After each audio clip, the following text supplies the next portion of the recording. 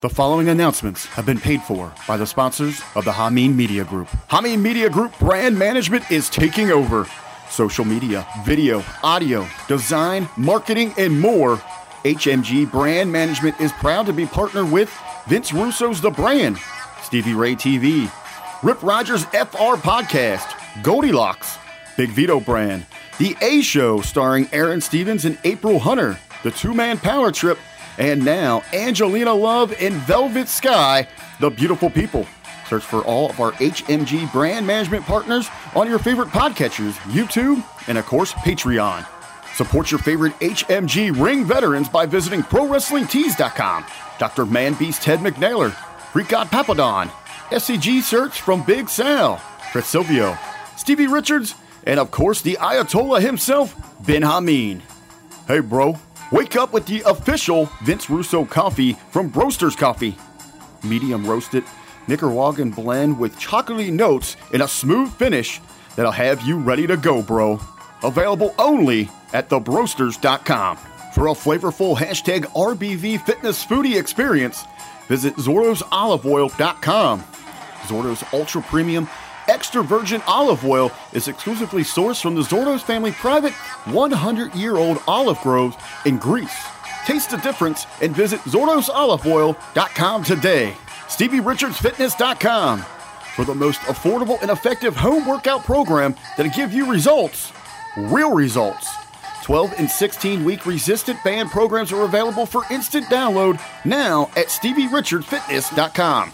RussosBrand.com. Where the pros are pros, bro. Get the most valid takes in wrestling from the pros who live it. Visit RussosBrand.com. Subscribe to Hecker Hameen and Hameen Media Group on Podbeam.com and visit Patreon.com/Hameen Media Group. We now take you to your featured HMG presentation.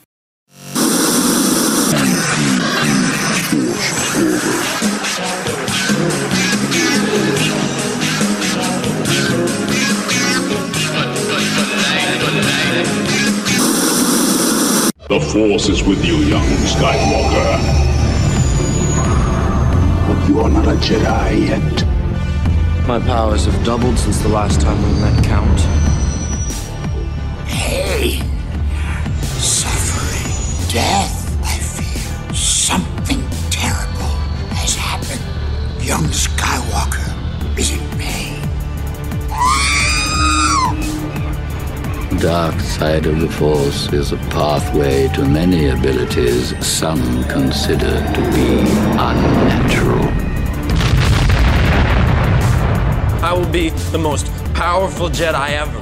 It's all Obi-Wan's fault. He's jealous. He's holding me back. You don't know the power of the dark side. I must obey my master. These aren't the droids you're looking for. These aren't the droids we're looking for. Master Skywalker, there are too many of them. What are we going to do? Help me, Obi-Wan Kenobi. You're my only hope. Hello there. Fear is the path to the dark side. Fear leads to anger. Anger leads to hate. Hate leads to suffering.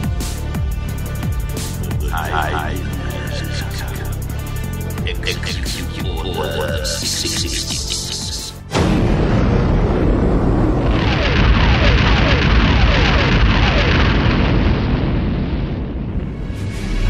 You will experience the full power of the dark side.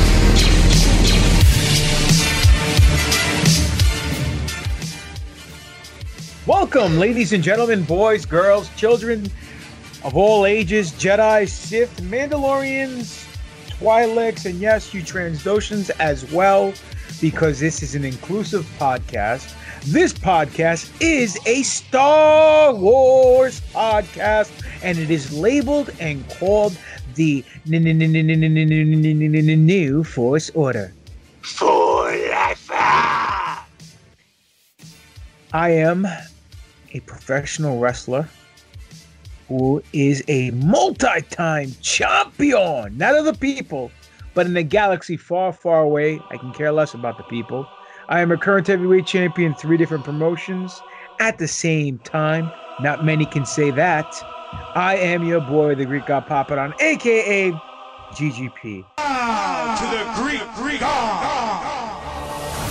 And alongside with me, I have the distinct pleasure of introducing all the way from the Sith Witness Protection Program in Exegol. Hit him with a hey yo big guy and then introduce yourself. Hey yo. Ladies and gentlemen, I am the Dark Lord of the podcast, the Sith Ori, the Rampaging Reverend Kiss, the Butcher, your boy Dark Spiridon. And then on top of that, I have a witty, pretty, GTA driving, Carillion ship flying, medical droid who likes to steal everybody's thunder. Introduce yourself, sir. I am currently in my car driving to pick up my son, but I'm also smarter than 2-1B, more technical than FX7, the god of stealing thunder. And the dude who's going to slap the next person who pronounces the D in Din Djarin's name, Dr. Destroyo, Alex Arroyo. Well, ladies and gentlemen, another week has passed. Another week is set upon us, and a lot of news came out this week.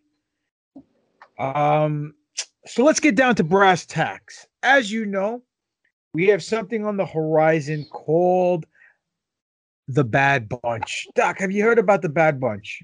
The Bad Batch, you mean? What did I say, The Bad Bunch? You said The Bad Bunch, like the Brady Bunch. Sorry, I meant The Bad Batch. Thank you for correcting me, sir.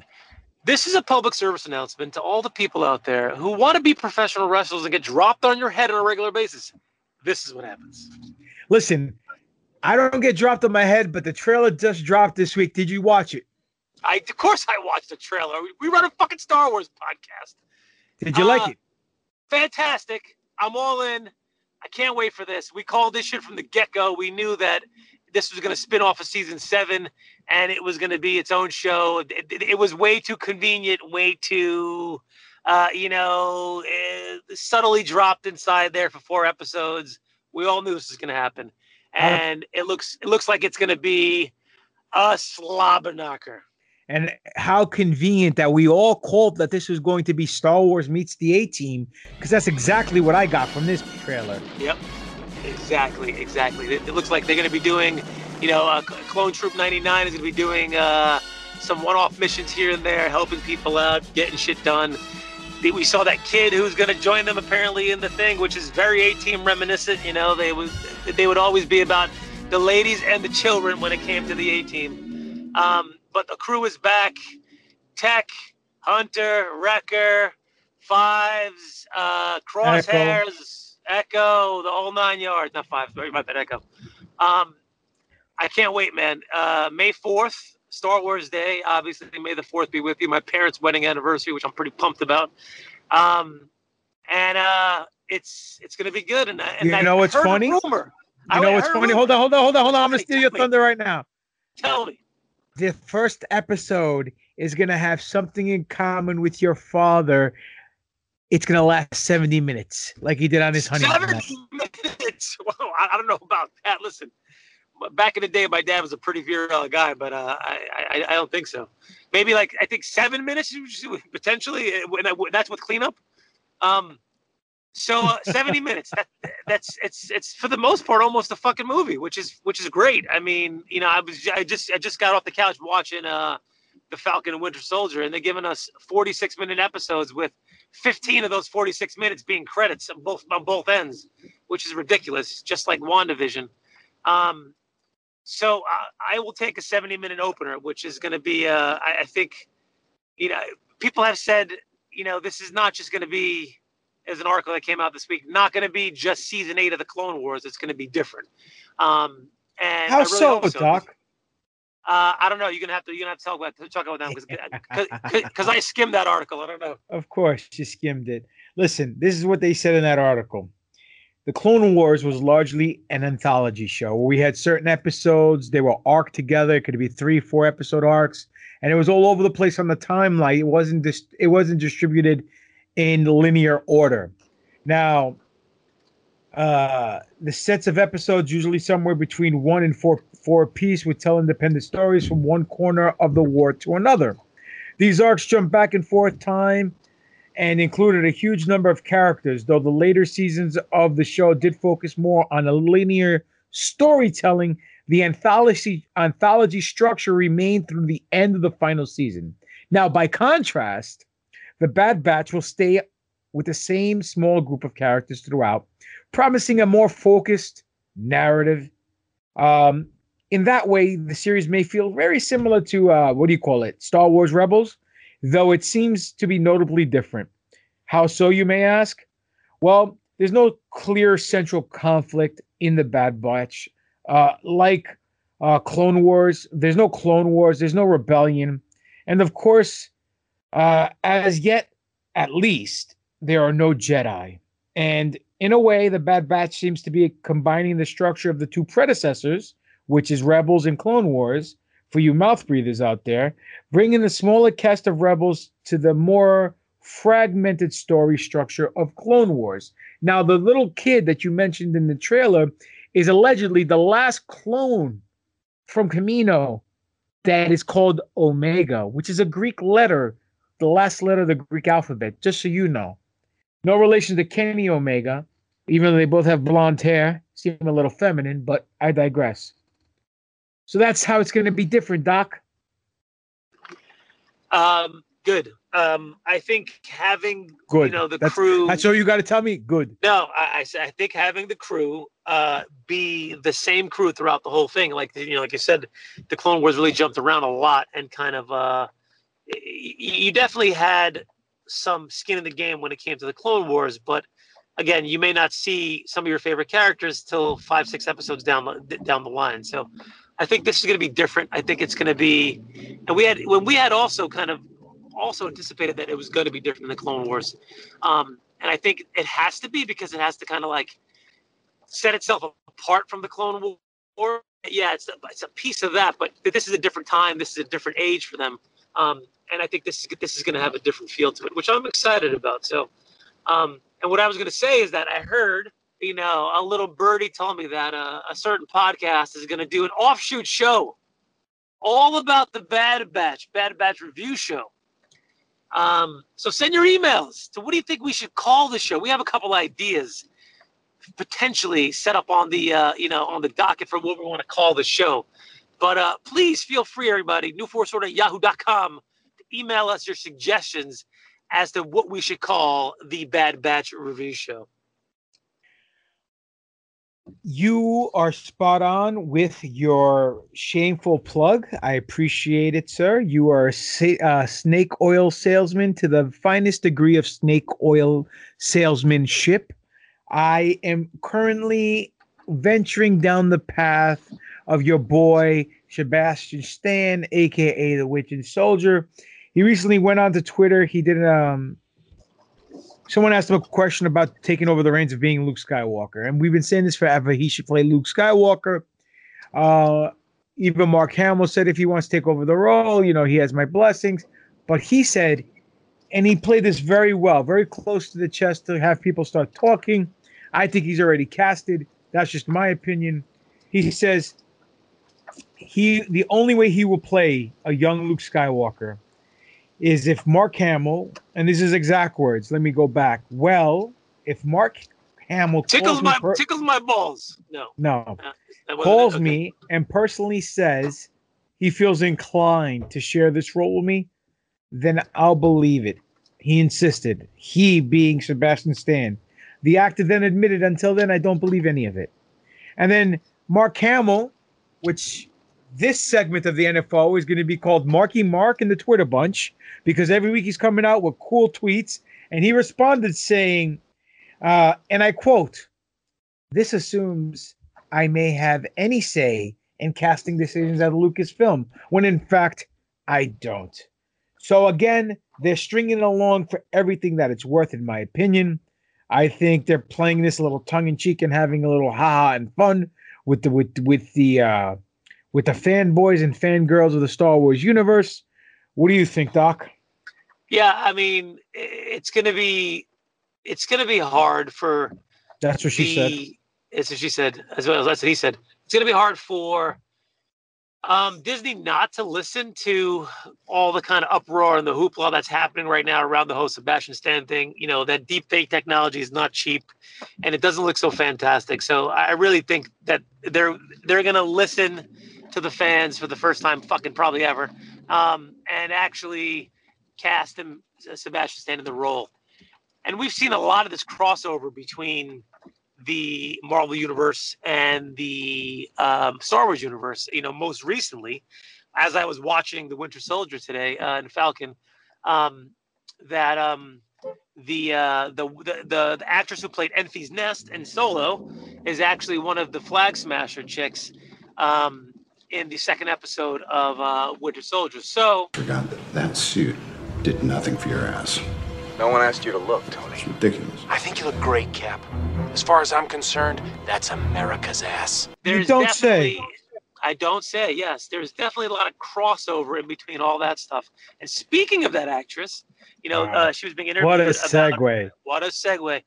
She By was the being way, interviewed. By the way, Doc, that actress, she has a name. Her name's Erin Kellyman. Erin Kellyman. She sounds very Irish.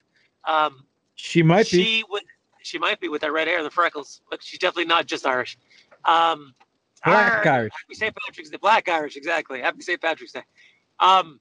She was being interviewed about her role in The Winter Soldier, and they had kind of like, you know, throughout there, you know, this whole Make Solo 2 thing happen. What do you think of this? Have you been approached? Blah, blah, blah. And she gave the answer that, you know, everybody who's been involved in this has been giving. They would love to go back to the character. She'd love to play Enfys Nest again.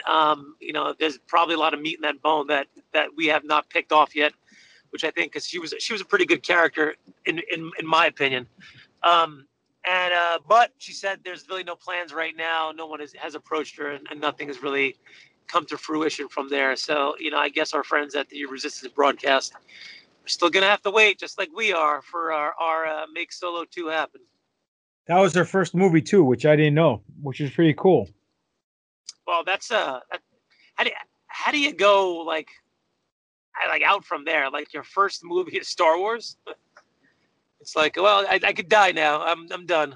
You know what? You know it's funny though. Even though she says she's coming, she would come back if they did a Solo 2 to reprise the role of Enfys Nest. Someone who's not coming back is our boy Jar Jar Binks, Ahmed Best. This is very, very bad. Me not coming back because he's not going to be in the Obi-Wan Kenobi series as rumored. He goes, thanks for the love, but I will not be in the series. As much as I'd love to be a part of it, but I'm ecstatic to see folks who I love dearly back together doing great things. So he said this via, I think, social media, but regardless of all that, Doc, are you heartbroken that Jar Jar's not coming back? Misa here, Disney got enough problems without Misa. Listen, if Disney really wants to shut this fucking train down, bring Jar Jar Binks back at this point, man. Holy, could you imagine? There would be people with pitchforks and torches at fucking the House of the Mouse throwing Molotov cocktails through the window. They would burn that place to the ground. It's like, hold on a second. We have a special. It's going to be the Ewoks with Jar Jar Binks on the Star Wars Holiday Special. Whew. Talk about good get luck. Your pitches. Yeah, get your pitches and your pitchforks and your torches. They would definitely storm the castle. Bye bye, boys. Have fun storming the castle. Think it'll work? It would take a miracle. Bye. Like it's the Inquisition or something. With January 6th. You were about to say pitchers and catchers, right? I know. No, pitches and catches. No. That's spring training. Because it's almost baseball time. Yeah, exactly. Yeah, well, if we're talking pitches and catches, we'd be talking about the Academy podcast because that's all they do is pitch and catch. Those two sugar tits over there. Anyway, shout out to Triple D and John Enright, Captain Spana Copita. Anyway, Obi-Wan Kenobi begins production in April. Speaking of Obi-Wan Kenobi, you know what today is? Hello there. Hello there. Today yes, I do know. It's his birthday. Ewan McGregor's birthday. He is turning the big 50. Is he only 50? Really? Why do you think he's a little bit older than that? I think he's turning 50. I could be wrong. Well, what's interesting to me is that the time frame between the end of when the Revenge of the Sith was released till now is just about the same time frame from when Luke was born to when he met Obi-Wan Kenobi again. And let me tell you, Ewan McGregor looks a lot better than Alec Guinness did. That fucking Tatooine sun must be really, really, really, really bad for your skin. Of course, but they're gonna do him up in makeup and all that stuff. Don't try to age him off. Age him up in the show. I would imagine. But I wouldn't disagree with you. 2 suns, a lot of UV rays, a lot of vitamin D. Even though I know you like the D. But, I'm good. I like the triple D. But the question is, in which time period is it going to occur? Because I can't imagine it's going to occur right before A New Hope. No, so I'll tell you right now. It's probably going to be a few years after. I will tell you right now, sir. This is why I am the fucking man and the god. BBY, 14B, 13 BBY. You done? Yeah, I'm done. Sound like you were having a stroke for a second. BBY. All right. Obi-Wan Kenobi, the new Disney Plus special event series starring Ewan McGregor as the iconic Jedi Master, will start shooting in April. The story begins 10 years after the dramatic events of Revenge of the Sith, where Kenobi was faced against his greatest foe and faced his greatest defeat. Even though he won, he really lost. He didn't get over. And speaking of... we're there yet? No? Okay. No. The downfall and the corruption of his best friend and the Jedi apprentice, Anakin Skywalker, turned evil Sith Lord Darth Vader. Spoiler alert. Obi-Wan Kenobi is directed by Deborah Chow, director of 2 critically acclaimed episodes of The Mandalorian Season 1. The series also marks the return of Hayden Christensen as the role of Darth Vader. Joining the cast is Moses Ingram, Joel Edgerton, Bonnie Pice, Kumail Nanjiani, Indira Varma, Rupert Fiennes, O'Shea Jackson Jr., Sung Kang, Simon Kissel, and Benny Safdie. So, Doc, let's play a little guessing game here. We know Ewan McGregor's Obi-Wan. We know Hayden Christensen is Vader / Anakin. We have Joel Edgerton. Obviously, he's going to be Uncle Lars, right? Yep. And Peru is going to be Bonnie Pice, the same people who played more than likely. So who are the following actors and actresses going to be? Number 1, Moses Ingram. She's a African American actress.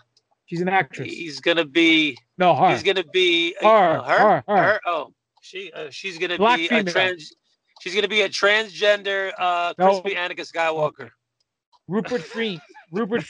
You know Rupert Friend's the guy who looks like Orlando Bloom. You know who he's gonna play?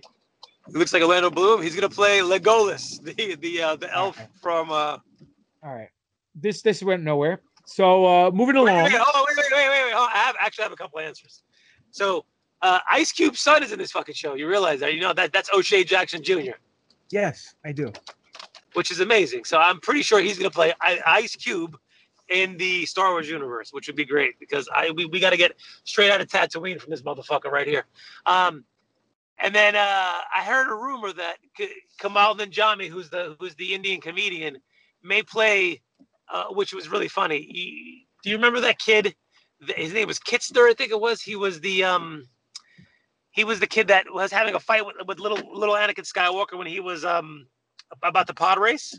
So there's rumors that he's playing him. I don't know if that's true or not, but I think that would be a kind of an odd thing that suddenly they would drag up this character that has been really not featured at all anywhere and for anything. But it's possible. I mean, if they want to tie things together. All right. Well, I think Indira Varma is going to play. No, Satine. Not Satine. Nope.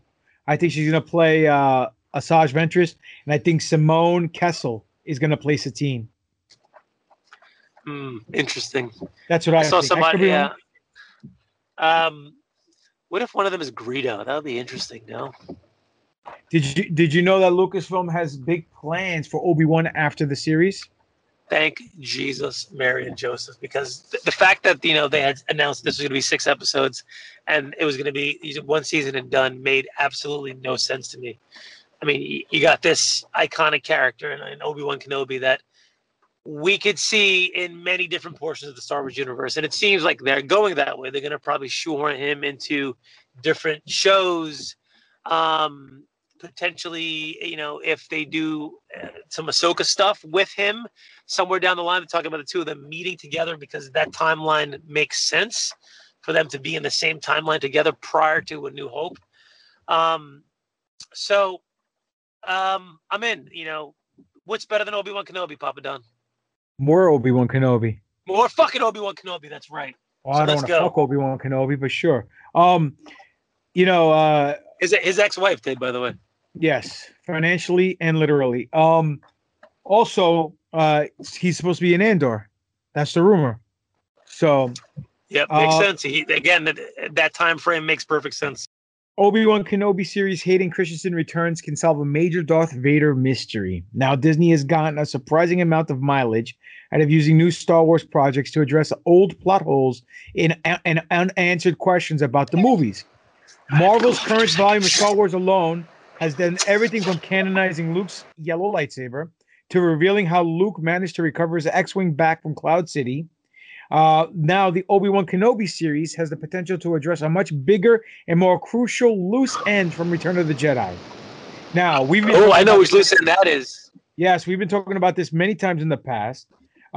Nick Arcus points out, who's a writer, there's something very odd about Vader's conversation with the newly captured Luke Skywalker on Endor, where Luke insists some trace of Anakin Skywalker still remains, to which Vader responds, Obi-Wan once thought as you do. Come with me.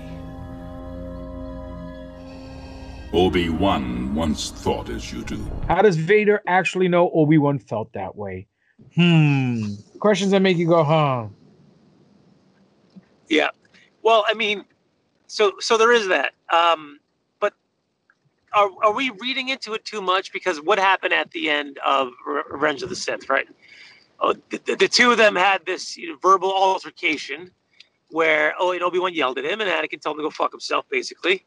And the two, then went at it, as we know, in the iconic duel. So is Vader referring to that in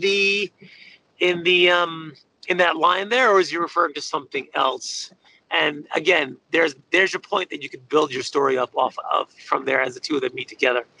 And then there's other line in A New Hope when he says to him, the last time we met, I was but the learner. Now I am the master.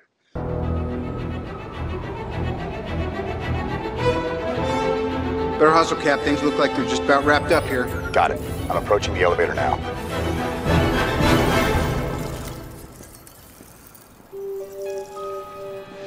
If it's all the same to you, I'll have that drink now. All right, get him on his feet. And I'll stand around posing up a storm later. By the way, feel free to clean up. Again, kind of a little, maybe something inside there, but who knows? Well, there's also a third line where he tells Luke, your father's, Vader's more machine than man. How did he know? He's more machine now than man, twisted and evil. Yep, exactly. Because he left him for dead. There's a lot of breadcrumbs inside there, and clearly Obi-Wan figured out who Vader was at some point during that time, during that 20 years that he was banished to Tatooine. So they're going to have to go over it. They're going to have to do it. There's no way that they're not going to touch upon that, because there's just way too much good story sitting inside there for them to avoid it. Doc, do you know what time is it? What time is it? It's time to get ill? What's the time? It's time to get ill. What's the time? It's time to get ill. So what's the time? It's time to get ill. Now what's the time? It's time to get ill. It's time for some action. What's the time for some action? It's time for some action. It's time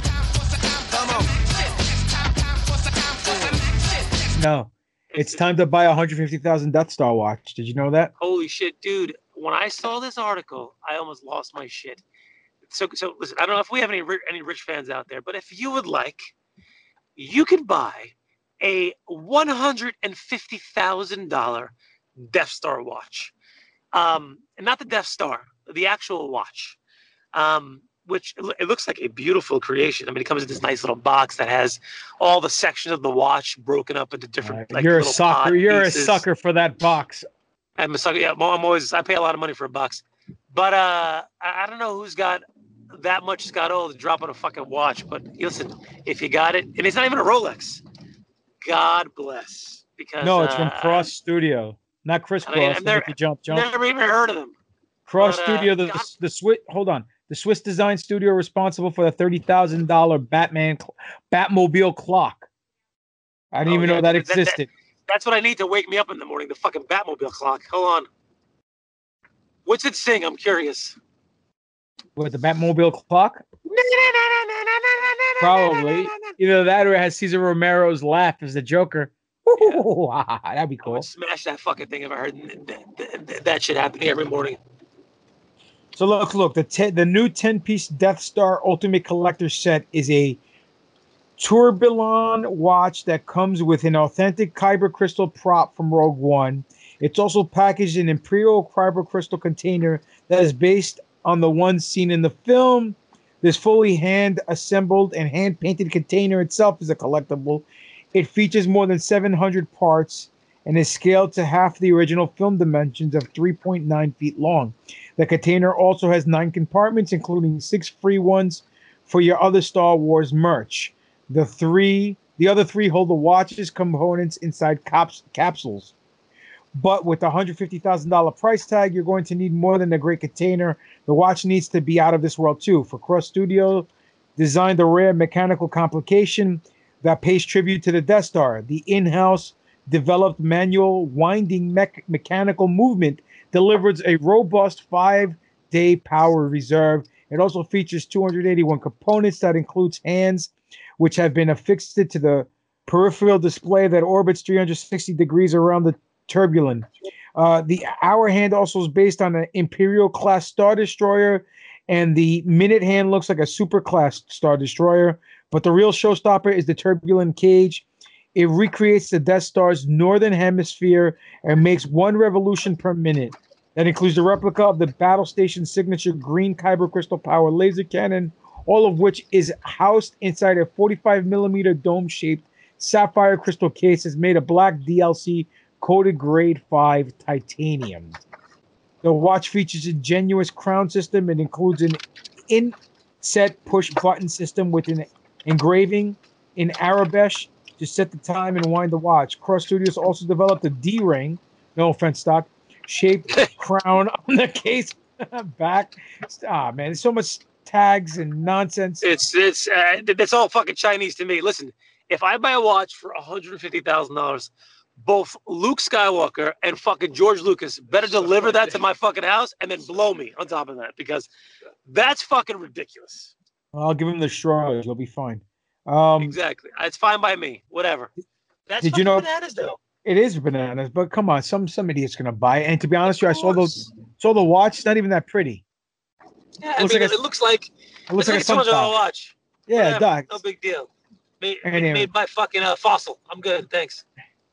I'd rather buy a Rollie, to be honest with you. Yeah, look at my $150,000 Star Wars watch. Yeah, you get laid with that, buddy. Thanks. Yeah, exactly, right? What are you gonna do? Like fucking Hall C? Hall H? Yeah, look at my watch. Chop that dude's fucking arm for that thing. Shut up, Elon Musk. Go back to space, you fucking nerd. Did you know Princess Leia secretly used the dark side in Return of the Jedi, Doc? Oh, was that when her and Han Solo were alone after the Jabba's palace thing? No, that was dark side. Oh, not the Han Solo went in her dark side. Oh, sorry. Yes, so I heard about this. Listen, this is one of those three, and I know you and I both love when they kind of go back into canon and try to pick things together and make it seem like it's a little more interesting than it should be and give things a backstory. But I don't think this one really needed. I'm sorry, Doc. You're breaking up because you're in your car. You're in your car. You're unprofessional, and you're breaking up. What'd you say? I said. They talked about Leia using the dark side to choke Jabba the Hutt during the Return of the Jedi scene on the katana. Listen. I think this one's a little unnecessary. The dude's a fat fucking, soft slug-looking monster who got a chain wrapped around his neck that's getting yanked by a 130-pound woman.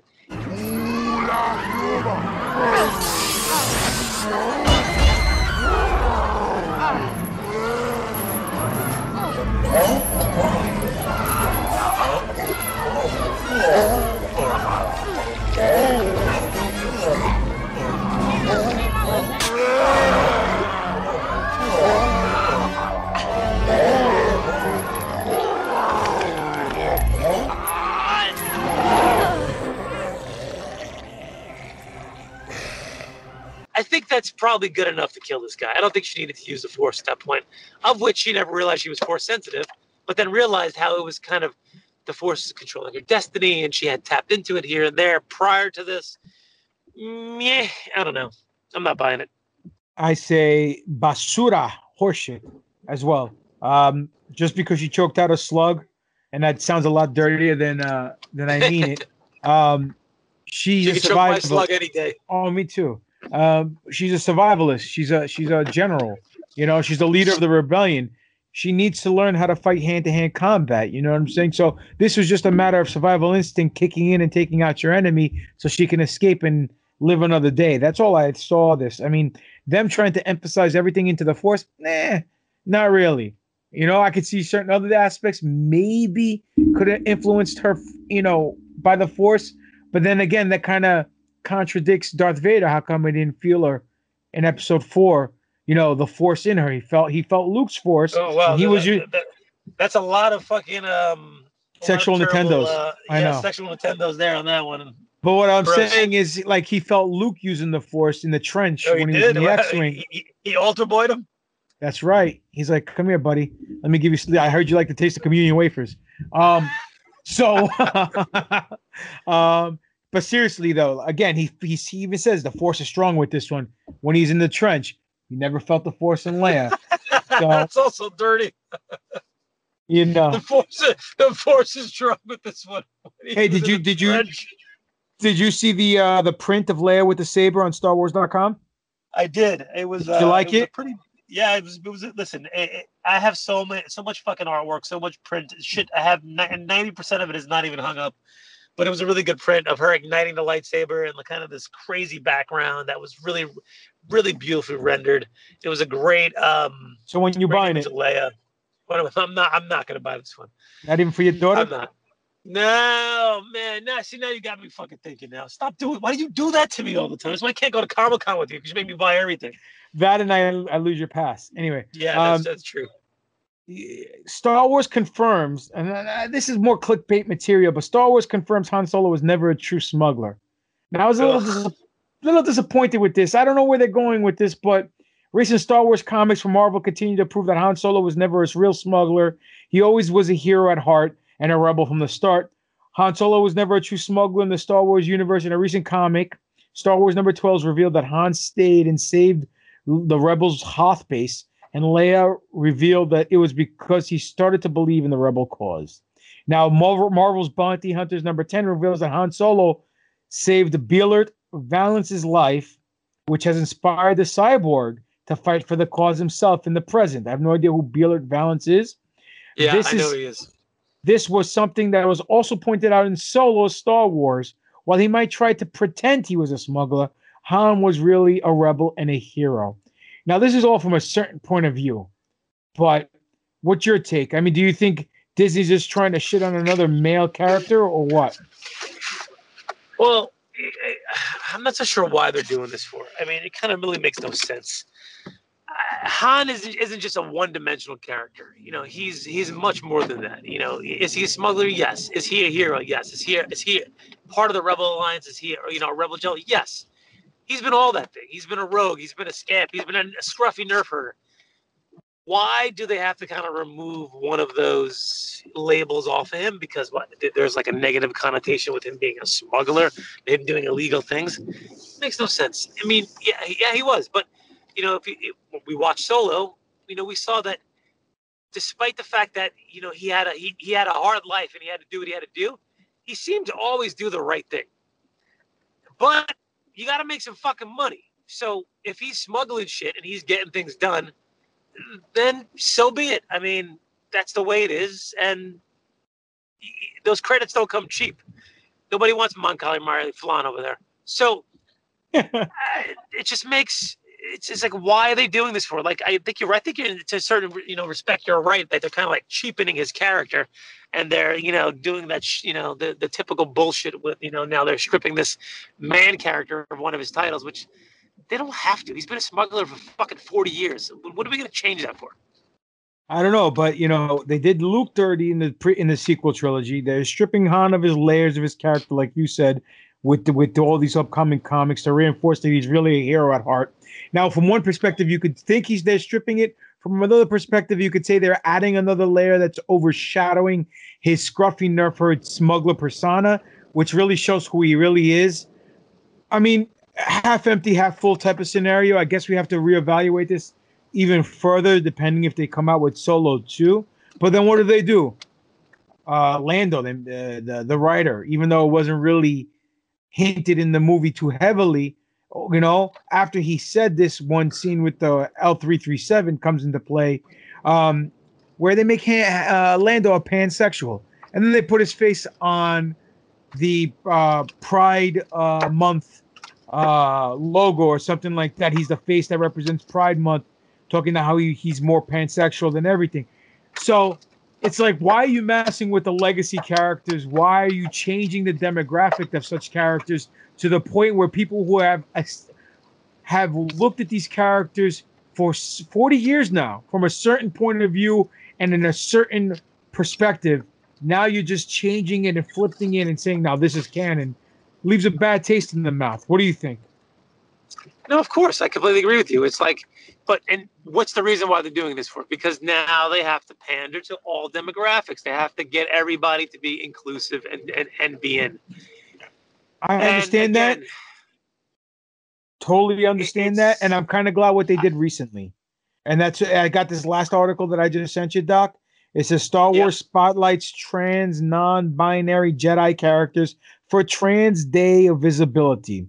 To honor Transgender Day, which I didn't even know there was a Transgender Day, of Visibility on Wednesday, Lucasfilm debuted an exclusive cover to Star Wars The High Republic comic book series that features 2 trans non-binary characters. You know what? I'm all for this because these are new characters. They're an alien species. They look vanilla, plain. You know what I'm saying? Like it fits the non-binary gender fluid non-binary motif. These 2 characters' names, they're twins, are Tarek and Seret.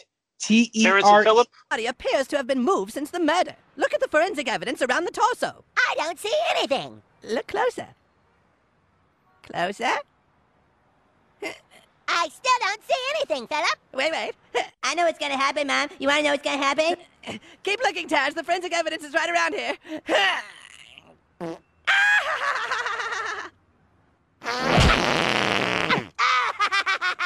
No, T-E-R-E-C and C-E-R-E-T, that Tomot and Xamot, G.I. Joe's backwards reverse spelling thing. That's what they did with these 2 characters. They're Jedi Bond twins from the planet Katab, analytical and inquisitive, like Spock, I would imagine. They have linked consciousness and frequently finish each other's sentences, even when they aren't in the same room. You know what? This is dope. New characters, different spin, alien race, and you know what I'm saying? You're not messing with the legacy characters turning them pansexual. You're including people who want to be inclusive into the Star Wars universe. I'm all for this. What about you? Go for it. But for me, you know, as someone who is was at one point an aspiring writer, if it makes sense for the story, that's really what you should be doing. So if you're doing it just to do it, just for the fuck of it, because you want to be, you want to check all your boxes, like we talked about, with Dom last week about that, and it doesn't go anywhere, it doesn't do anything, it doesn't bring the story forward, it doesn't bring the characters forward, then you've just kind of, done it just to do it. So anything that you do when you write should make sense, and it should change your hero, your character for the future. It should, affect them. Every story should affect them. Everything that happens to them should affect them in a specific or certain way. And if you're not doing that, though, and you're just doing it to check a box, then are you really doing anybody any justice? Agreed. I agree with you on that retrospect. Hopefully, I haven't read the comic. I'm probably not going to read the comic because I don't collect the comics. But hopefully it does fit into the story. And they're not doing it just to do it. But someone is doing something just to do it. That's Gina Carano. And there's rumors afoot that Gina Carano, and this is coming from the Hollywood gossip writer, Daniel Rickman, is making a Star Wars type project of her own. What do you feel about this, Doc? I read this and I kind of like laughed, and I thought it was really fucking hilarious because, you know, Rickman has actually been kind of spot on with a lot of different things, but how could he be right about this one? Is Gina Carano going to have the fucking testicles to say, oh, I'm going to do some kind of Star Wars thing. I'm going to do a Star Wars, and we'll do it in Spanish. It makes absolutely no sense that she would do this, because then now she's fucking, you know, baiting the mouse. And now she's playing with people whose pockets are a hell of a lot deeper than her. And I could see the, you know, the cease and desist coming in the mail right now. She will get raked over the coals by every single lawyer in Hollywood, and they will pound her into dust. So if Gina's smart, she would stay away from all that shit and not even, you know, bother with it, because she's, you know, she's fucking with forces that she can't comprehend right at this point. I find your lack of, what's it called? I find your lack in the Force disturbing. Was it? No? Find your lack of faith disturbing. I find your lack of faith disturbing. That's it. Sorry. Okay. No worries. Thank you. I appreciate it, Doc. So a lot of High Republic news came out this week because there was an interview. Wait. I want to hear what you think about this. Oh, sorry. I thought I said my piece. I think it's kind of funny that people are insinuating she's going to do her own version of Star Wars or her own sci-fi movie. I think she could do her own sci-fi movie, but it has to be completely different from Star Wars, meaning that no lightsabers, no laser swords, you know, no Wookiees and stuff. So maybe she's going to do what I could see her doing, and this is just me shooting off the top of the dome, some kind of international fight tournament, like a galactic fight tournament, where you have certain houses and certain clans fighting for like the title of, you know, ruler of the galaxy, you know, like almost like Game of Thrones, different houses, and it ends up being like an MMA tournament. Who knows? You know, and it's Mortal Kombat in space.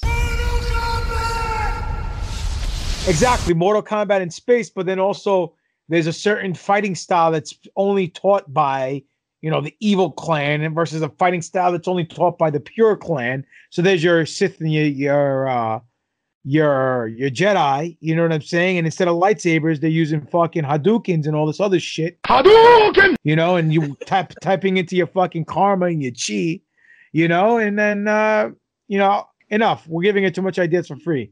So she's not on the show, and if she does want to come on the show, maybe we'll talk business and shop then. But, yeah, I'll picture my Star Wars movie.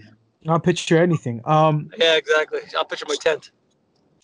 Star Wars High Republic writer Kevin Scott had a major interview with comicbook.com, and he's touched on a lot of things. One thing he touched on was Yoda's role in the High Republic. He says Yoda's role in the High Republic era and how the Jedi Master still remains a fountain of wisdom for others despite his failings in the prequel trilogy of the Skywalker saga. There's been a lot of discussion about Yoda online and Yoda's part in the High Republic and the sense that Yoda is somehow to blame for what's happened. But I don't think we ever said that. And I don't think we ever would, because that's not what we believe. Scott told comicbook.com. Yoda has cast a very long shadow for such a small being. And every time Yoda's in a scene, he's the most important person in that scene. So we've been very careful how we treated Yoda and tried very much yoga, right? Hadouken, yoga, very much to treat him with respect. Scott also talked about how Yoda is reviewed by other characters in the High Republic. He is on the council, has decided to take a bit of sabbatical, and is teaching Padawans, which is what he loves doing. So there is a sense that when Yoda isn't there, the rest of the Jedi, our Jedi, we created, are going to be like, I wish Yoda was here, because they all still look to him, and there's a familiarity with them and Yoda because he's their peer in a lot of ways, but he's also a master.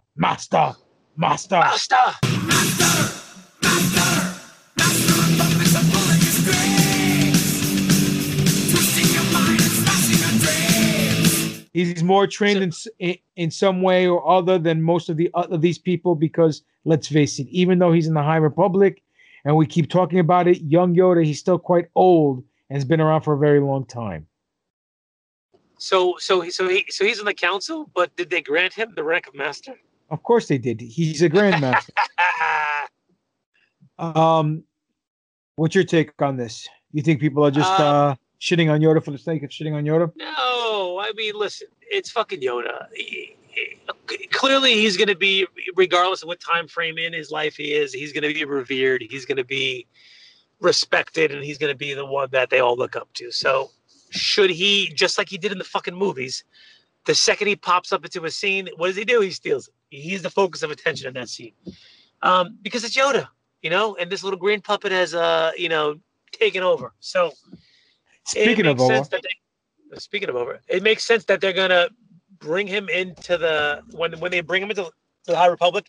He's gonna be a pivotal character, and he's gonna be the Yoda that we know. I mean, yeah, he's got 200 more years on him before he gets to that point, but still, he's gonna be as respected as he was, in our trilogies. A Yoda by any other name is still the same, correct? Exactly, indeed. Listen, he also said, Kevin Scott, the High Republic teases that the story arcs coming in the next releases. The High Republic writer teases big story arcs coming in the next release of phases. So basically, what Kevin Scott told comicbook.com is that the first wave of releases is only a teaser of what's to come. Scott already contributed multiple stories to the High Republic. He wrote the young reader's book, Race to Crash Point Tower, writes the Marvel's ongoing Star Wars The High Republic comic series, penned the upcoming High Republic graphic novel, The Monster of Temple Peak, and he's also the author of the second adult novel in the line, The Rising Storm, that's coming out in July. He says, what the fans have read thus far is the cold open for the story to come. The funny thing is that we've already had this wave of titles, but this really is the James Bond pre-title sequences, Scott says.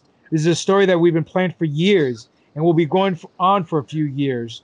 And so I think most excited when people start realizing the scope of what we're climbing and the fact that these events we've seen now, they're really only the icing incident. They're only really what kicks off the story. They're not what the story is. And I can tell you much more without giving you horrendous spoilers, but there's been a lot of Jedi that we've teased and that we've mentioned along the way. With some of the Jedi we've met now, again, these are only the early days in the story we're going to tell. Also, their world is going to dramatically change, and I can't wait for people to see how.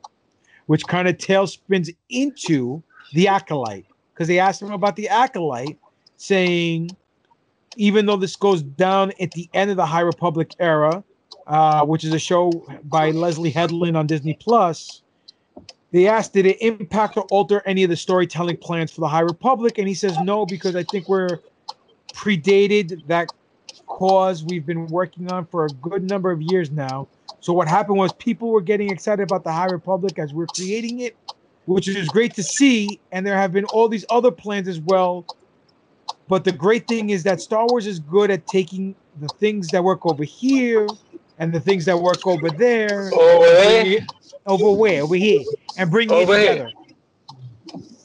So, what's your take on this, Doc? He's saying. Let me ask you a question. Okay, here's my question. Do you think that right now we're in a High Republic overload? Do you think that there's just too much shit coming out, and that it's like very difficult for people to keep up with the books, the comics, the tie-ins, the kid comics, the shit that's all over the place at this point?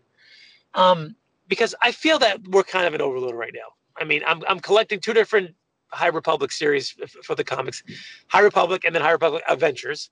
And then there's another book I think that's out there as well. I haven't bought any of the novelizations and the books from there, and I don't plan on it because I got a ton of other shit to read before that. So I just feel like there's just so much stuff out there right now, and this is like the big push, and it's not in the visual form that we could just sit down and spend an hour a week to watch it. And I think they're almost shooting themselves in the foot by doing this right now. I think you're right. I'm with you. I think that they're trying to sell this harder than it actually is.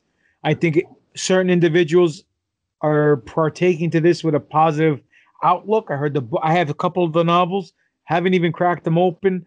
I heard they're doing well. I heard the story is actually well written. Everything's cool and dandy. But again, we got to follow all these new characters being thrown at us from comic books and IDW and Marvel. Then we have the graphic novels and the young adult novels and all this stuff. And then we got a fucking Rock. And then we got this other guy who's a spice addict whose name is an anagram for homosexual or something like that, from what I heard. And people all up in arms about that. And, just they're talking about sex in certain books. It's like, come on now. Certain things you can go without. We don't need a Rock, and we don't need to be talking about sex in Star Wars, especially if it's for kids, because you're kind of shitting on George Lucas's vision. But you know what? Every time you come up to bat, you can't hit a home run. I'll take a single. I'll take a strikeout. As long as the overall story is good. He's saying that it is. He's saying that we haven't seen anything yet. The best is yet to come. He's stating that this is going to tie in perfectly into the Acolyte. They were able to take it and mishmash it together. But he also said something that I kind of liked. He said he just did an interview. Kevin Scott again said that basically told that the Hutts weren't always gangsters. He said the Hutt clans are the biggest criminal gangsters in the Star Wars galaxy. However, the High Republic writer Kevin Scott just confirmed that they were once more than that. Rather than just being mere gangsters like Jabba the Hutt, who operated from his fortress on Tatooine during the prequel and original trilogies, the Hutts were once warlords, controlling regions of the galaxy. However, the expansion of the Republic and later the Empire would diminish their power. And High Republic number 5 promises to reveal the Hutts in a big way and enemies of the Jedi. What's your take on this? I heard they're going to be strippers, and we're going to see Jabba's mother, who predates him, wearing a fucking thong right up her ass. Really? Is her name Nia Jax? Yeah. Oh shit, that's terrible. I think them bringing the Hutts in is a smart idea, because Jabba was 600 years old by the time he was murdered by Princess Leia in Jedi. So he's definitely, along that time frame there. Are we going to see him? Potentially not. Are we going to see other Hutts? I think that makes the most sense. And maybe some Hutts out there were actually legitimate businessmen. I don't know. It's possible. They all can't be pieces of shit. They all look like pieces of shit, but they all can't be pieces of shit.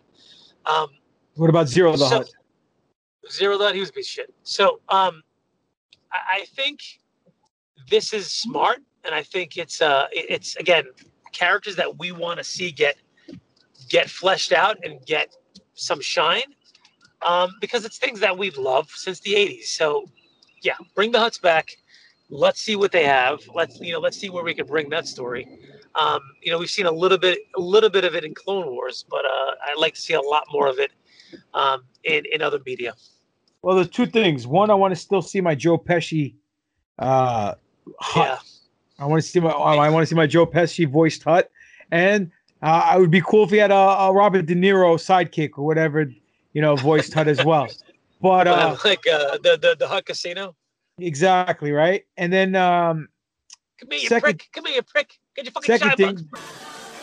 Now go home and get your fucking shine box. Motherfucking you fucking piece of shit! Benicio del Toro was supposed to do a Hutt movie, so who knows?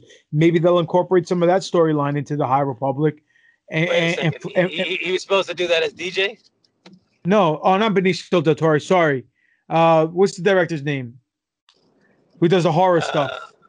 Guillermo? Yeah, the guy Guillermo del Toro. There you go. There we go. The other del Toro. So he was supposed to take over and do a Hutt movie or a Hutt series, and never transpired. But Dr. Aphra also had tie-ins to the High Republic with issue number 8. She's on a planet called Dolhar Hyde, located in the Outer Rim. Dolhar Hyde? Not DJ Hyde. Dolhar Hyde.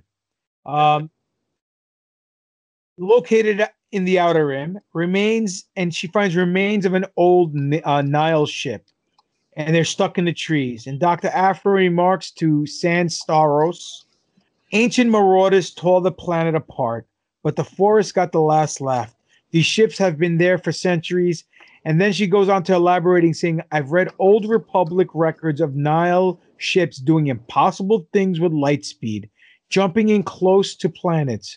Readers might be right to question the extent of the Nile's threat to the galaxy if a plant life was able to win the fight against them. What's your take? Again, they're just bringing these threads across the Star Wars universe together.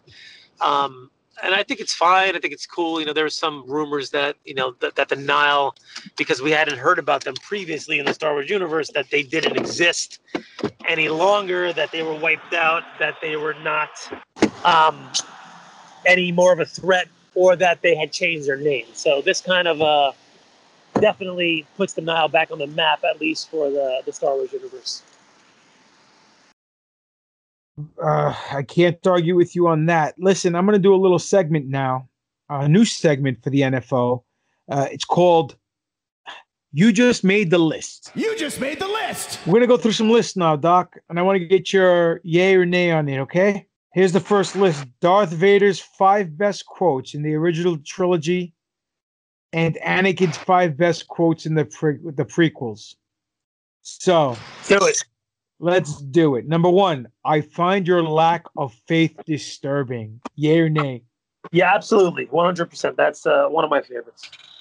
Now this is pod racing. Number 9. No thanks. Pass. I am altering the deal. Pray I don't alter it any further. I say that shit all the time. Okay. This is where the fun begins. This is where the fun begins. This is where the fun begins. That's the Anakin line. I also tell my wife that all the time too. Mm-hmm. When I left you, I was but the learner. Now I am the master.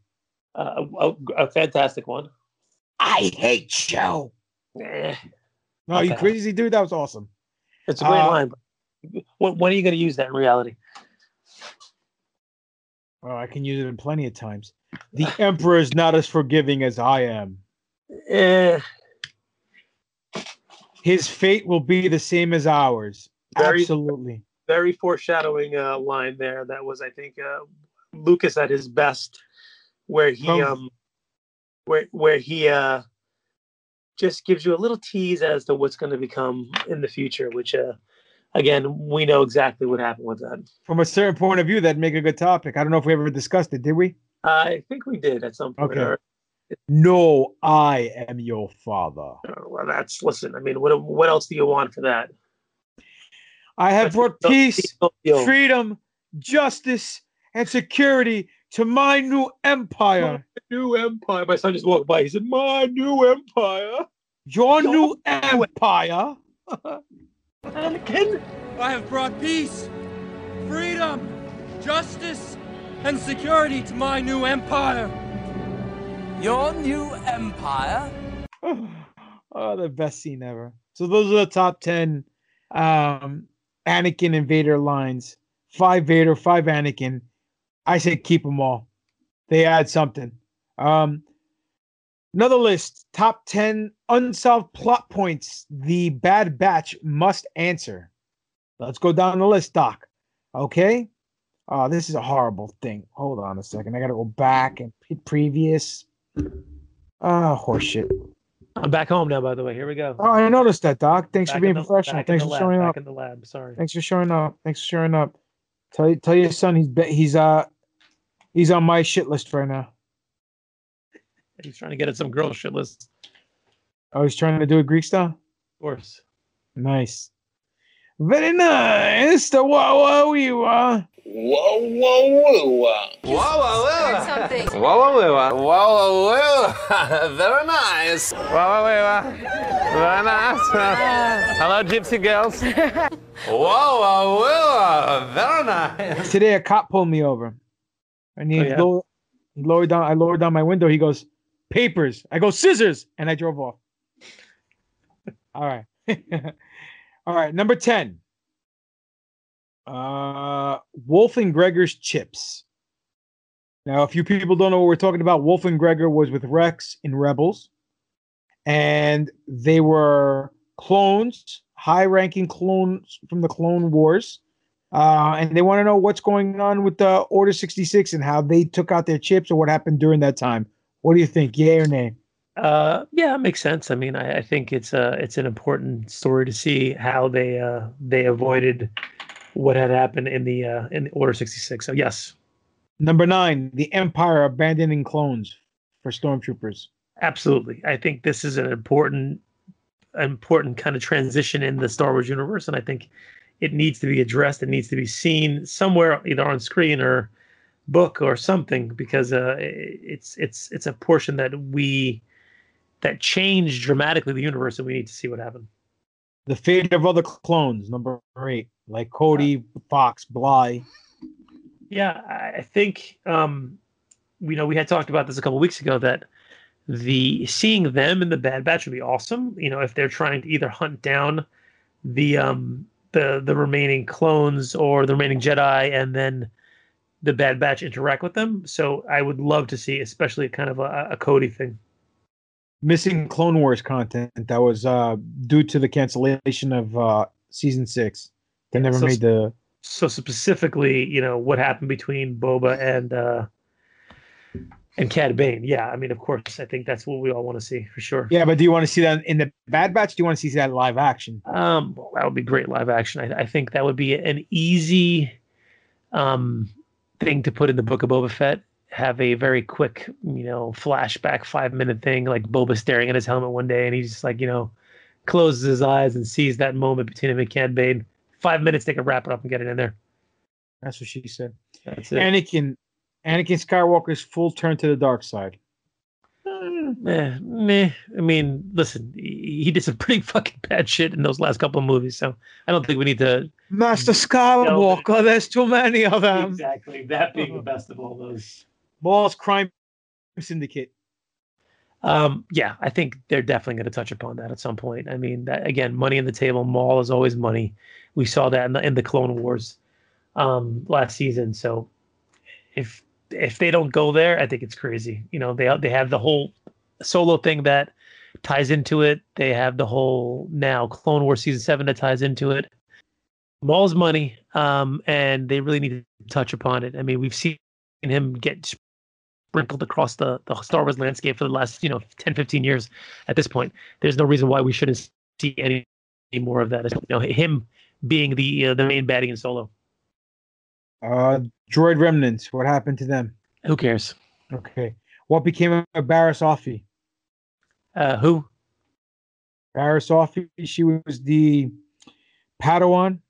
Let's see. Previously, it was thought that Obi-Wan and Yoda had survived. However, the newer spin-off games and shows, particular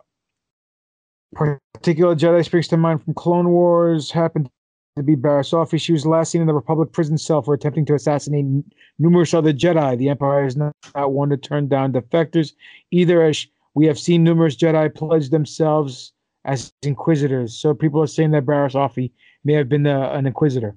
Anyway. The aftermath. I'm in. If not, who cares? The aftermath of Order 66.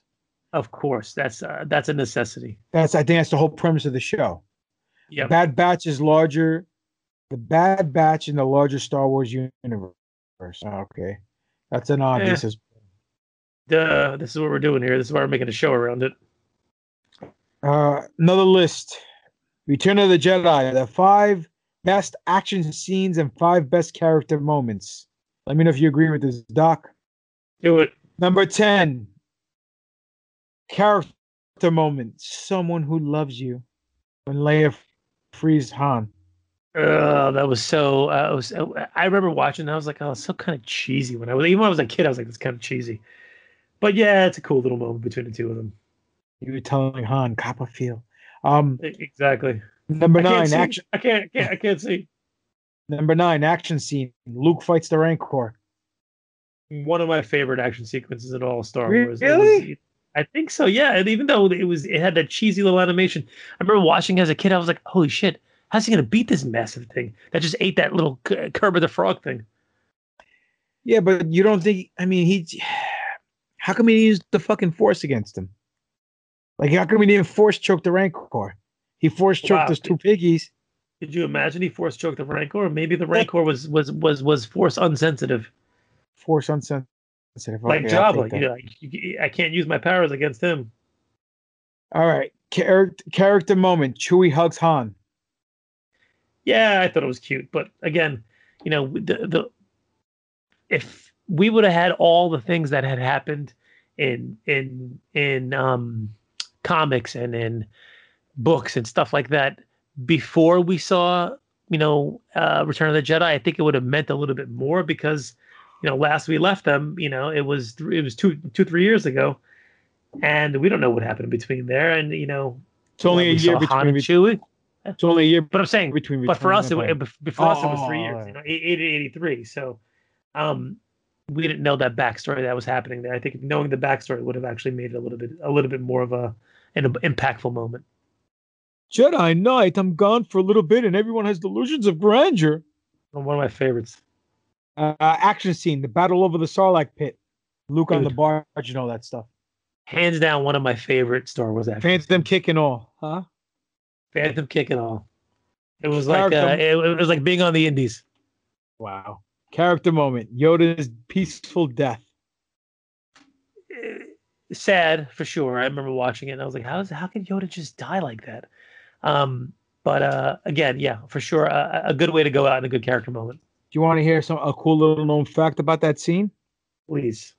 The blanket he uses to cover himself with, Qui-Gon Jinn's robe.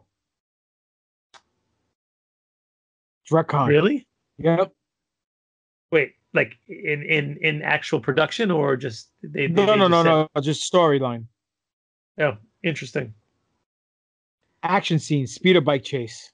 Was Yoda that cheap that he had to go get Qui-Gon's dead robe and then? Oh, Yoda is Jewish, right? It's Hebrew. It's true, Yodea. Speeder bike scene, yes, absolutely, love that scene. Character moment: Luke initially refuses to fight Vader. Of course, fantastic moment where Luke, refuses to give Daddy some action, but then ultimately, that sounds dirty. as the next one that you're going to read says, eventually fights him. Yeah, Luke and Vader's rematch. The action scene. Character moment: unmasking Darth Vader. Oh, dude, I think I distinctly remember myself being in the movie theater watching that. And it wasn't like I sat there and said, oh, yeah, for sure they're going to unmask him. I wasn't speculating back then. But when he said, take my mask off, I think myself and everybody else in the theater audibly gasped. And I was like, are we going to see this happen right now? And it was like one of those, I remember it vividly. Just, I leaned in and it was like, you may buy the whole seat, but you're only going to use the edge. And I was kind of like, oh, shit. Like, and they took it off and you see this decrepit old man inside that suit, and you're like, oh my gosh, like how is that powerful, scary, menacing villain, this old pasty ass white guy who's with a British accent? Tell your sister she was right.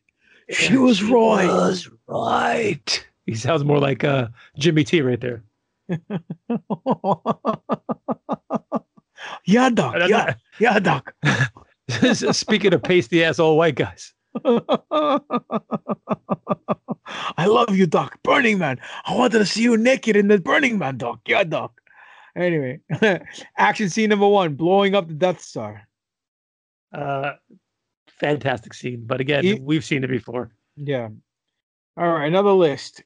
Every character Boba Fett wants to kill in this spin-off series. I figured you jizz for this one. This is great. I didn't even read these lists. I just posted them, and I figured I'd read them, and react to them organically. Let's see. Number 1, the smuggler. Orgasmically. Han Solo, the smuggler. Of course, the two of them have got to go head to head. There's no doubt about that.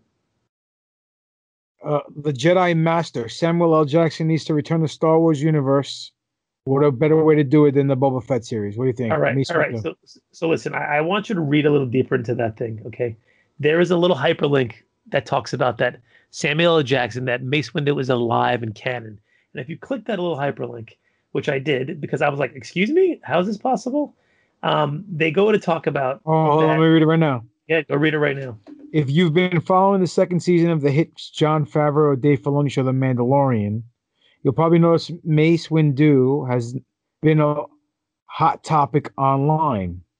When Star Wars Rebels and the Star Wars Clone Wars character Ahsoka Tano finally revealed Grogu's backstory in The Mandalorian, the audience, along with Din Djarin, learned that the tiny foundling had been undergoing Jedi training at the Jedi Temple during Order 66. Although Ahsoka asserts that Grogu's memory of the situation goes dark, after a certain point, she did share that someone saved him from Jedi Knight Anakin Skywalker's carnage as he descended into the Sith Lord Vader. Many fans immediately jumped to the conclusion his rescuer was none other than Mace Windu. Both Jackson and Star Wars creator George Lucas have previously stated that they believe Windu survived his Force lightning battle with Sidious, which resulted in him falling out of a window after Anakin Skywalker. I get it. The window. Gotcha. Ha, ha, ha. Now the official Star Wars Instagram account seems to be fueling the fire. On December 21st, Jackson's birthday, Star Wars social media team shared the following post. The party isn't over, it's just beginning. Sending a very happy birthday to Samuel Jackson. Comments immediately started responding that at first glance they thought that this was an announcement that Windu and his purple lightsaber would return to Star Wars universe. That was it. Just a little tweet. That was it, and they take that as like, you know, gospel that he's coming back. But that's what he told Jango before, and Count Dooku before he jumped into the Battle of Geonosis. This party's over. Master Windu, how pleasant of you to join us. This party's over. And it says, it's been proven in canon. I don't know what kind of shit story that is that talks about that, but to me that doesn't prove shit. I agree. Bless you. That's unprofessional. Fuck One off. more time for the road. The bounty hunter, Bosk. Yes. The general, Lando Calrissian. Meh. There could be many more. Let's see. That was it. That was a whack list. Yeah, I mean, listen, Boba has a lot of connections to a lot of different characters in Star Wars universe. Can they shoehorn them all into the Book of Boba Fett? No. Should they? No. You know, listen, we got plenty more years for these fucking stories to happen. So I definitely want to DH Han and Chewie. I know you do. But, you know, they may go with Alden Ehrenreich. Who the hell knows? Star Wars, Obi-Wan Kenobi's greatest moments. Let's go down the list, boys. Let's see. Moments. Duel at Naboo. Well, that's what made the boy shine, boy. You know, getting his rocks off on a Sith Lord. So 100%, absolutely, that was a defining moment for him. Biodroid threat. I don't even know what that means. Years before the Clone Wars animated series chronicled Obi-Wan exploits between episode 2 and 3, Stephen Barnes' 2004 novel, Star Wars, The Cestus Deception, offered a definitive take on the Jedi Master in his prime. The book teamed Obi-Wan with Kit Fisto to stop a separatist plot that involved biodroids, fearsome warriors capable of battling even the Jedi to a standstill. Okay? An old flame. Star Wars movies tend to depict Obi-Wan Kenobi as a chaste monk who's not terribly conflicted about his role in the Jedi Order, but the Clone Wars added shades of gray to the formerly squeaky clean Jedi Master. In Season 2 episode, The Mandalore Plot, fans are introduced to Duchess Satine. Okay. When he went undercover in the Clone Wars. Remember that? Yep. As the assassin Rocco Hardin. I think that was stupid, but that was just me. It was kind of dumb. A grievous victory. Hello there. Hello there. Well, listen, Obi-Wan General Kenobi. Hello there.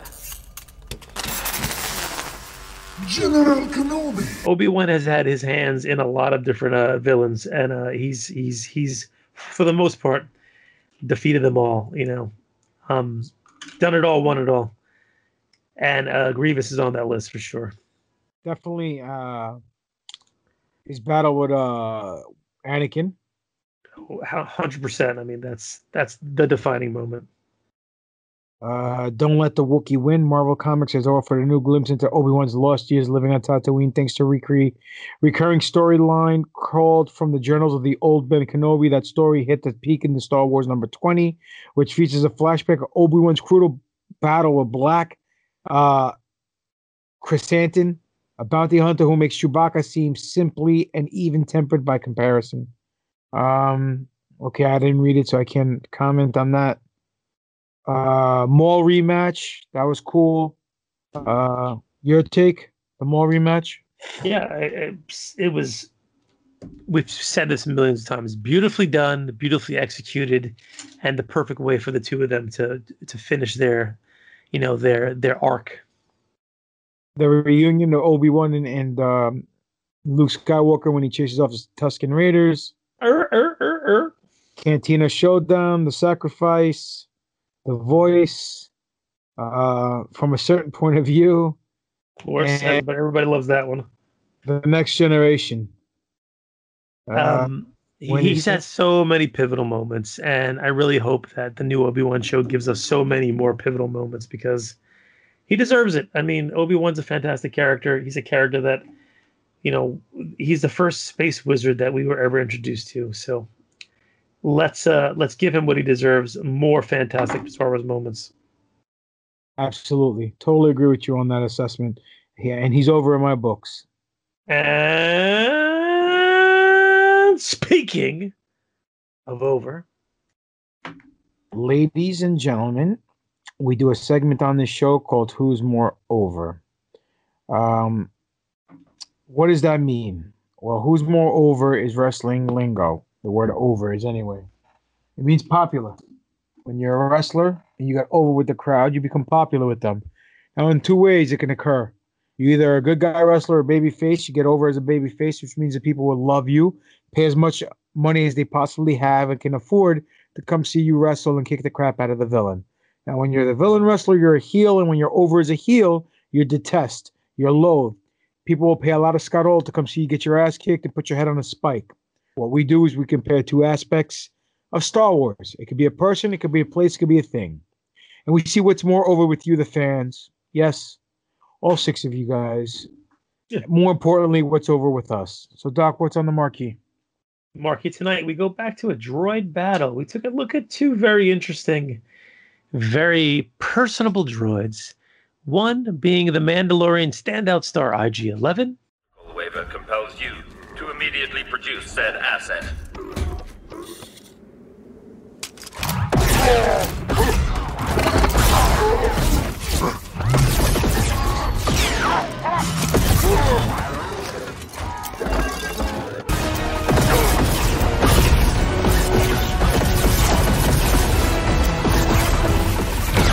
Up top. Versus the runaway, hilarious, extremely tall droid from Rogue One, K2SO. K. Climb. Climb. You can still send the plans to the fleet. If they open the shield gate, you can broadcast from the tower. Locking the vault door now. K. Goodbye.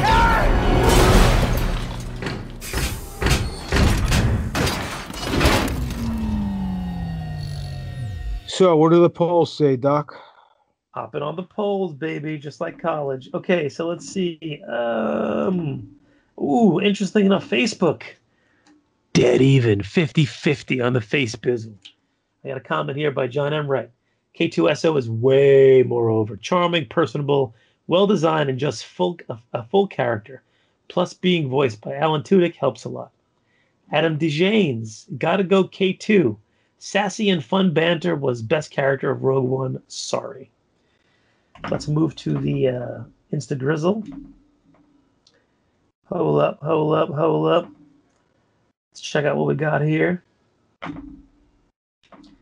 All right. IG-11, 63% to 37%. So it looks like IG-11 is over on the Instagram, which is interesting. Bigger spread than Facebook. That's all I got. Cool. Well, Spiro, why don't you let us know who's more over? All right, who's more over? On one side, we got K2SO. On the other side, we got IG-11.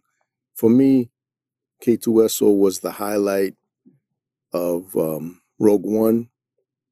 I think he pretty much stole every scene he was in. The same with IG-11. As far as The Mandalorian goes, I felt he too stole most, if not all, of the scenes he was in. We're going to see more, I hope, of K2SO in the Cassian Andor series. I'm excited for that, even though I hear that he's probably not even going to be in season 1. There's no way he's not brought into the fold at some point. But IG-11, man, I mean, Jesus Christ, man, he had more character growth. His trajectory from when we first saw him to where he ended up, how he ended up. You know, he was introduced to us as an assassin droid, and then he ended up being a fucking babysitter that could still kick ass and kill you. He ended up sacrificing himself at the end so that the others can live. I mean, you know, where K2SO made you laugh, IG-11 made you laugh, and then at the end he got you in the feels, man. So yeah, man, I think down the road, I think K2SO is gonna definitely sort of get that IG-11 clout, but right now IG-11 is more over with me, guys. Fuck it. All right. Revan is canon. Yeah, not in this show. Ladies and gentlemen, before we give Doc's and my opinion on who's more over, we're going to go to the emails, and you can send us an email at newforceorder@yahoo.com. We want you guys to be interactive, so please send us an email regarding who's more over Tatooine from a certain point of view. You want to name the Bad Batch show, come up with a clever title, let us know what you think, and you want to tell us how awesome we are, how shitty we are, whatever. Let's just talk. Let's mingle. Even though Doc and I are not single, we still want to mingle, baby. Yeah. So our first email, Christopher Thompson, who's more over? Greetings, NFO. Who is more over? IG-11 all the way. Crazy spinning, gunslinging, badass droid. Shame was killed off, as I think here was mileage in having him as a sidekick type reoccurring character. Here's a thought. I was reading up on Raven, as I don't know much about him due to him not being canon. It's Revan, not Raven, but I see where you're going with this. It says he was readmitted into the Jedi Order under a secret identity. Could he be Mace Windu? I've attached 2 photos to illustrate my idea. Basically, it's the purple lightsaber. Seems like he may also have been an inspiration of how Kylo Ren and the Knights of Ren's costumes. Similar masks, capes, and hoods. I don't think it's Mace Windu. It's not Mace Windu because the timeline, he's part of the Old Republic, which was like 1,000 years before the prequels. But that's not canon anymore. So we don't know if they decide to bring him back and change the timeline. It could be Mace Windu, but I doubt it. He did come back after he was first a Jedi, then he was a Sith, then he went back to the light. They implanted him with false memories, if I'm correct. And at the end of the day, no one really cares because he's not canon, so it doesn't matter. That's so fucked up. I love it. Next one is from Adam DeJanes. So I'll choose K2 for this one, and I thought it had character and personality. On the other hand, we all know what the IG units are capable of. I enjoyed what 11 became. But come on, 88 was a fucking Terminator, and I loved it. Of course, that was Shadows of the Empire, but I digress. Dave Filoni said he wanted the droid to be a K2 unit in Rebels, but was after the fact. Okay. So let me go here first, Doc. I want to pick K2SO. I think you offered more. I think Alan Tudyk did a tremendous job being the comedic relief in such a grim movie, to the point where he stood out and he was like a beacon of light, beacon of hope. And we all know rebellions are built on hope. Not to say that Taika did a bad job with IG-11. I think he did a phenomenal job, and I like the way he went from one side of the spectrum, being a suicidal, I'm going to self-destruct assassin, to a caretaker. So I thought that was cool. To where he sacrifices himself in order to let his people live. Let my people live. So I'm gonna go with K2SO. I think K2SO is moreover. I know who you're gonna pick, so go.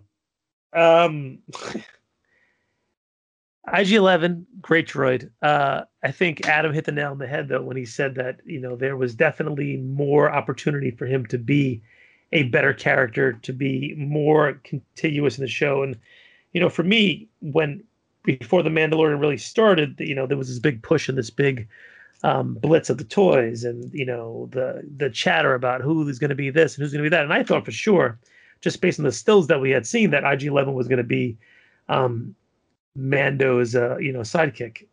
Lo and behold, a new episode, he gets shot in the head at the end of that first episode, and then disappears slightly until Quill brings him back as the nanny droid, which I thought was brilliant and hilarious, all in the same. But very, very smart writing, very, very smart characterization on that. But then eventually, again, dies. So we lose the IG-11, and I think that it was probably to the show's detriment because he should have stuck around a little bit longer. K2SO fleshed out very, very well. Great character, like everybody has said. Funny, the heart and soul, I think, of Rogue One, and really, these guys probably wouldn't have been able to get where they were without his help in all the sections. So for me, it's going to be K2SO, without a shadow of a doubt, unless they bring IG-11 back at some point and give him a little bit more shine. Well, I knew you'd pick him. A little article just came across my desk. Luke and C-3PO and 9 other underrated Star Wars duos. I thought it'd be fitting we go through this. Luke and C-3PO is number 10. Qui-Gon and Padme is number 9. Lando and Chewie's number 8. Obi-Wan and Dexter Jester, that's awesome. Number 7. What do you know? That's pushing it, I think. No. Darth Vader and Boba Fett, Leia and Wicket. Yoda and R2-D2. Jango and Boba Fett. And number 1 is Qui-Gon. Number 2 is Qui-Gon and Obi-Wan, excuse me. Number 1 is Leia and Chewie. That's a crappy article. It seems like it was the dollar store rendition of duos, in my opinion. That's like, people had one scene together. That's a great. Thanks. Bye-bye.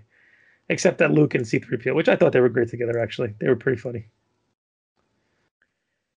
Yeah.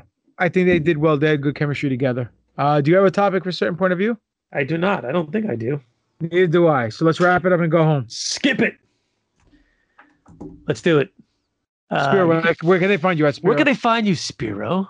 Spiro, where are you? You can also find me every Friday on the Rational Rage podcast on the Rational Rage Network.